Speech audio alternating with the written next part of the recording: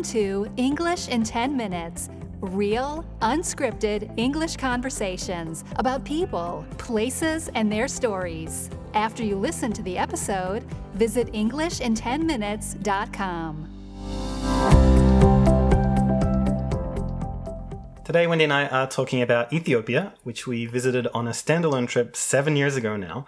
And I think it's safe to say that it's one of our favorite countries in Africa. Yeah, I'd say that's definitely true. It's hard to believe it's been 7 years. Yeah, it was when we were living in Switzerland, and so we weren't really doing a lot of long-term travel at that time. Mm-hmm. And so we were just taking some short trips where we could, one per year usually, and one of the years we chose Ethiopia. Yeah, so we've done 3 big trips in Africa that have been multi-country trips each time. We did a big one in East Africa, a big one in West Africa, and a big one in Southern Africa. But yeah, Ethiopia, as you said, we visited that country separately on, just a standalone trip where that's the only place that we went. But there was lots to see, and it was quite a packed trip, I would say. Yeah, we spent about 3 weeks there, and so that was enough time, we thought, to go to various places in the country. We didn't go to all the places that we could have gone to, so we could have spent longer there as well. But I think the thing that really made us want to go there, the thing that really attracted us to Ethiopia, was that it's very different from all the other countries around it. Mm-hmm. With the exception of Eritrea, which used to be part of Ethiopia, and then they had a civil war and it broke off. But I think it's something that we might say is that a lot of the countries in sub-Saharan Africa, to us as visitors, in terms of the big picture, seem quite similar to each other. Right. And Ethiopia is just completely different from all of the other countries. Mm-hmm. And so the people are different in terms of their ethnicity. The language that they speak, Amharic, is different from the other languages like Swahili and the other languages around it. The food that they eat is completely different. They have a different history, both in terms of ancient history and modern history. They were a very early adopter of Christianity in the 4th century and of Islam in the 7th century. And then even in more modern times, they were the only African country, I believe, that resisted a European colonizer, which in their case was Italy, but they defeated Italy in some kind of battle. And Italy had a sort of... They were able to colonize part of the country, but never really completely fully. And so that also makes Ethiopia a unique country in Africa for that reason too. Yeah, and that colonization or attempted colonization of Italy, that happened much later than the colonizing of other parts of Africa too. That was during Mussolini's time, so we're talking about the 1930s. And it is considered to be the only country in Africa that was never successfully colonized. So I guess it depends on what you want to interpret as successful colonization, because Mussolini certainly intended to colonize it, and he did have some influence there, but ultimately it remained an independent country. Yeah, and there's an interesting little story that it's just interesting for us, I guess, is that when we first lived in Rome and were tour guides in Rome, there was an obelisk in Rome which came from Ethiopia. And there are a lot of obelisks in Rome, 13 I believe, that come from Egypt. Mm-hmm. And there was just this one from Ethiopia. And when we first arrived, we didn't really understand it because we weren't really aware of this history. And then after we left Rome, it ended up getting, the obelisk was given back to Ethiopia. They demanded it back, and Italy decided to give it back. And it had been taken during this Mussolini era that you're talking about. And then when we went to Ethiopia, we saw it. The exact same obelisk that we used to see in Rome, right at the Circus Maximus. It was in a very prominent location in Rome. And then all these years later, we saw the exact same obelisk back in Aksum in Ethiopia, where it belonged, or where it originally came from. Yes, along with many other obelisks, because there are actually quite a few there in Aksum. And it was actually in Rome and in Italy as part of this colonial history that we first really became aware of Ethiopia, because we went to an Ethiopian restaurant.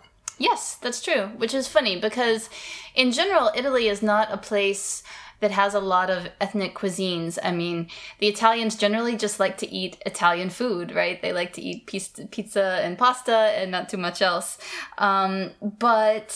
So you don't find, a lot of Thai restaurants and Vietnamese restaurants. I guess that's changing a little bit now, but when we lived there, 15 years ago, you didn't have many ethnic restaurants, but one of the few exceptions was that you had a couple of Ethiopian restaurants because there was a sizable Ethiopian community. And again, that dates back to these links that go back to Mussolini times.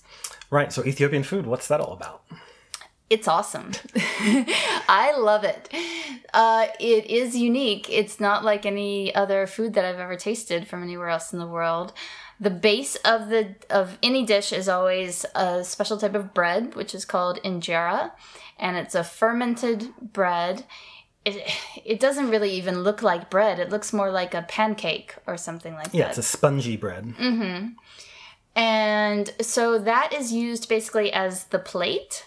And then all of these little dishes, little stews and sauces and vegetables and things, they are placed on top of the piece of injera. And then you eat with your hands, so there's no cutlery, there's no knife or fork or anything. And you take another piece of injera and tear off some of that, and you use that to scoop up the stews and the sauces that are on your plate of injera. And then at the end, when you get to the bottom and you've finished all of the food on top of the injera, then you have this bottom piece that has soaked up all of the juices from all of these stews, and that's the best part. For sure. And when we were living in Geneva, there were also Ethiopian restaurants there as well. And so we had an idea of what Ethiopian food was.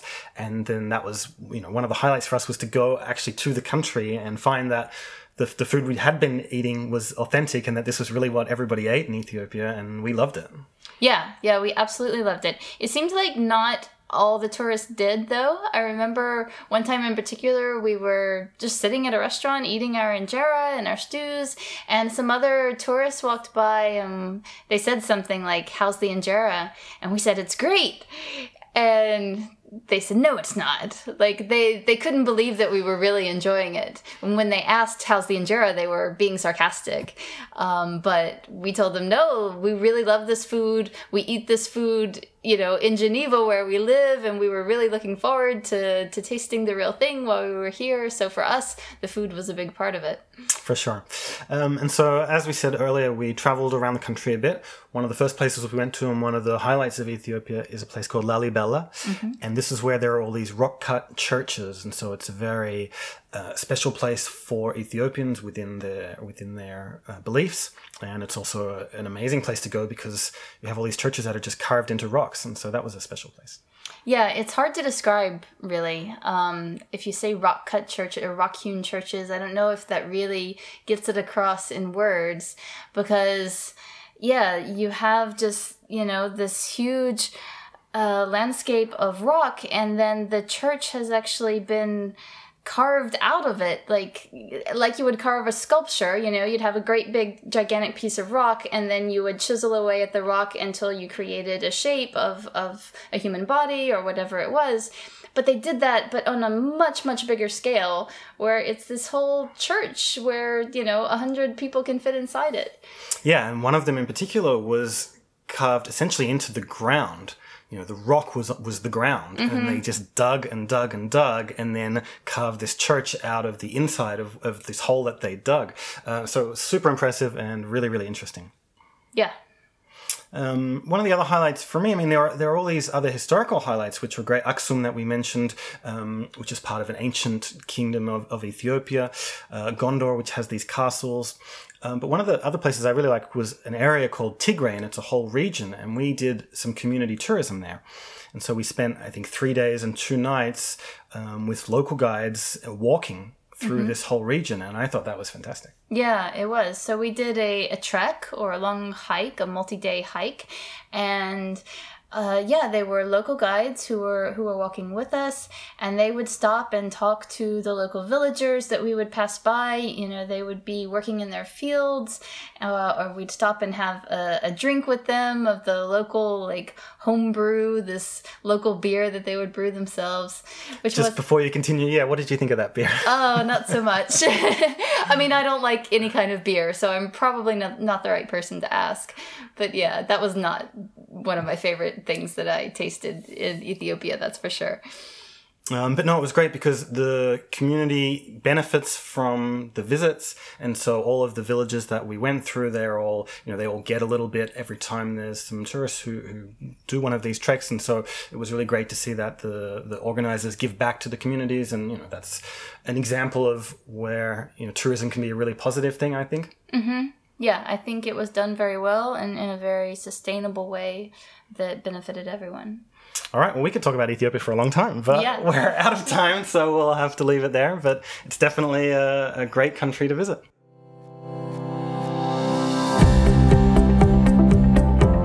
Thanks for listening to English in 10 Minutes.